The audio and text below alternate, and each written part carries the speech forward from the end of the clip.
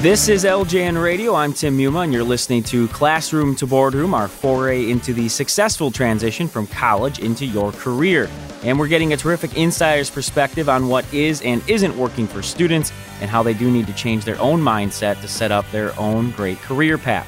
Our guest today is George Cornelius. He's the former president of Bridgewater College in Virginia, obviously someone who has some firsthand experience in seeing the way students come up short in their preparation for work. He was also the CEO of Arkema Inc., where they also hired individuals straight out of college, so he has an excellent perspective there as well.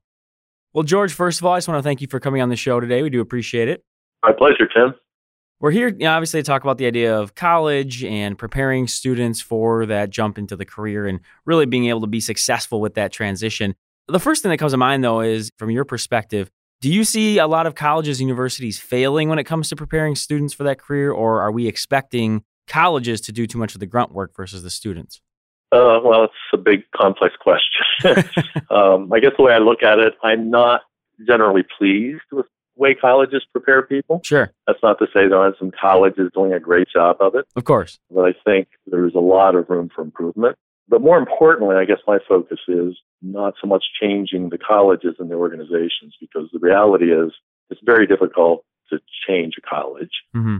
Change its approach to education is a very difficult thing the way the system is designed. So my focus is principally on the students and helping them better navigate the system we have, kind of take personal charge of developing their own competencies and positioning themselves better for the labor market and simply not relying so much on the college itself. Sure. Yeah, and I think it's a great point. Obviously, a big part of the reason we're talking today to help those students out there, as you say, you have control over what you do, not so much over what the colleges and universities are going to change, if they ever would in that case. Well, let's get right to it then. Of course, it starts with potentially deciding where you're going to go to college. And I understand a lot of our listeners may already be at a college university, not to say you can't transfer, of course. How important is it to make that right choice? How do you even go about deciding where you should end up when you're talking about going to college? Well, it's a big decision, although sometimes I think we put too much emphasis on it for reasons maybe we'll talk about a little later. I tend to break things down more simplistically. And in my opinion, you should go to the most rigorous college you can get in and comfortably afford. I think today a lot of students are going to colleges they really can't afford and therefore are piling up mountains of student debt, which are going to create problems down the road. So affordability is a big factor. The rigor is another one. Reputation matters, quite frankly, because your college choice will signal to the job market how strong you are as a student. Whether we like it or not, that is a signal that goes on regularly. As an employer, there are certain colleges I simply would not recruit at or look at transcripts or applications, and there are others that would get my attention. So, one important thing is how hard it is to get in. Go to the toughest school you can get in and comfortably afford. Now, a lot of people don't have that option because a lot of people are tied to an area. A lot of people have to go to a community college and you can get a great education there. But again, even if you go to the community college, the question becomes, where do you transfer to, right? And I do think some of the pitfalls people have are, number one, choosing a college they can't afford, and number two, choosing a college based on location, something near to home, where perhaps a stronger, better choice would be a little farther from home. So, there are a lot of factors in choosing a college, but that's kind of the two principal ones I would focus on. Of course, I think most people recognize the big name universities and colleges that have those great reputations. What do you do if you're not going to go that route necessarily? Can you find places to research, if I'm going in this field, these are the 5 colleges I should look into? Is that how detailed you should get into if you have that possibility? Well, yeah. You're choosing a major in a program and not just a college. Right. If you're going into computer science, that's a different list of colleges, obviously, than if you're going to be a history major. You're exactly right, and you shouldn't focus so much on just the institution. You should focus on the program as well. And things I would really hone in on, quite frankly, are outcomes. You can judge a college and a program, an academic program within a college, by its alumni.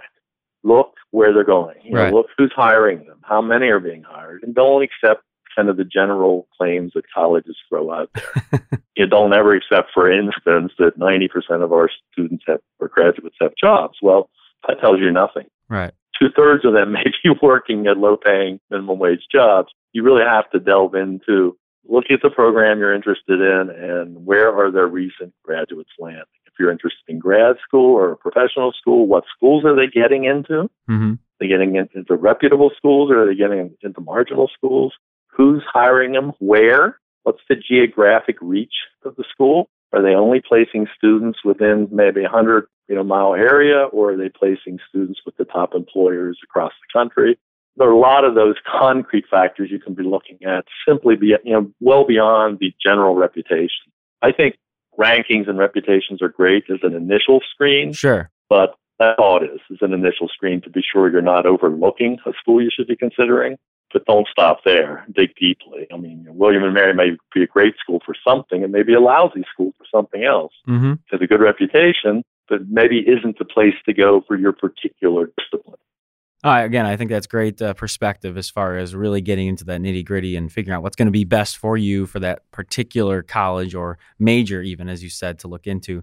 Let's jump into the idea of when you are at college now and some of the, again, maybe you aren't being prepared in the exact way that you need to be to jump into that career, but you can control, of course, certain things. Before the show, you had sent me some points to discuss and the idea that deferring simply to the college isn't going to work. Can you break that down a little more, go into more detail? Is it simply a matter of colleges don't know what to do? Is it a matter of you have to go that extra step nowadays versus 20 years ago? Why is there kind of this disconnect? Well, you have to look at what goes into the program, right? If you're looking at it, every major has a curriculum. Right. Within the curriculum, there are required courses, there are basic courses, the gen eds, they call them, or core curriculum, and then there's room for electives, most curricula. But think about how those curricula are formed. They're formed by the faculty. So, right. In essence, they are heavily influenced by who the faculty is today. They're not going to create a curricula or curriculum for a particular program that they can't teach or they don't have the competencies or that would render their positions obsolete. So it's not necessarily the best curriculum to prepare you for the demands of what I'll call the real world, the world waiting for you off campus. No, it might be. There may be some schools that do an excellent job. I'm aware of one school. My son attended Rose Holman in Indiana, and they go to great pains to survey their alumni to see what should we be teaching? How should we change our curricula to better meet the needs of the workplace and of our alumni once they leave here? But very few schools do that. Most don't, the vast majority. So think of it this way. The school delivers you a curriculum and says, this is what you need to take to be prepared. I think every student should develop their own educational plan and say, look, we are constrained by the curriculum that the faculty outlines for us. There may be excellent aspects to that. There may be poor aspects. But I have room to navigate through that. I have electives I can choose. And more importantly, I can choose my professors if I'm going to a large enough school where I have options. So two big things is sitting down and saying, what do I need to acquire by the time I get out of here in the way of knowledge and skills? The curriculum captures part of that, but not all of that. Now, that's a lot to ask for an 18 or 19-year-old, I understand. But it's tough. I mean, it's tougher being a college student today than it was when I was there. There's more on your shoulders because of the job market and the global economy. So it is a lot to ask, but it's not undoable. It's certainly something. And I guess the most important thing is people should focus on that, right? They don't have to come up with the perfect plan. Right. But they need to be aware, just not to sit back, run through the curriculum, pick the easy electives, get your degree, and think everything's going to be fine. Because with the current situation with major oversupply of labor globally and a slow growth economy, it won't be fine for most students. Which is why they really got to sit back and say, what do I have to do? Yes, I have to get a credential, which is a degree, right. But that's just one aspect. So that's on the kind of the academic side. Then you got to fill out your repertoire with experience too. And you got to look at internships. You got to look at work experience. You got to look at things that signal to the market that I'm smart, I'm ambitious, I am going to contribute. I can solve problems. I'm just not a test taker who can get A's in college. Sure. Because as most employers know, it's not that hard to get. I mean, over 40% of all grades given are A's. So if you come in with a 3.0, that's not going to impress anyone. Right. Now, you went to Harvard, it may be impressive, but at most schools, a 3.0 is not going to get anyone's attention. You're going to have to really think about what are the other things. So what projects can I do at school? What What are my course selections? Am I signaling that I'm someone who just wants to take the easiest courses, or I'm signaling that actually I'm up to the challenge? Right. And get those internships, or if you go to a school that has co-ops, there's some co-op experiences are great at places like Northeastern and Drexel. I mean, really think about what's going to separate you. It's a tough world in the sense that X thousand graduates come out on the street every year, and about half of them are going to be underemployed. That is, they're going to be in jobs that really don't require a college education. Well, you don't want to be in that half, right? Mm-hmm. Right. You want to be in the half that lands, a good job. And by good job, I mean one that pays well for your level of experience, and one that's also personally satisfying and challenges you. Sounds like a great place for us to leave off. George, thanks again for coming on the show. We do appreciate it. Good talking to you, Tim.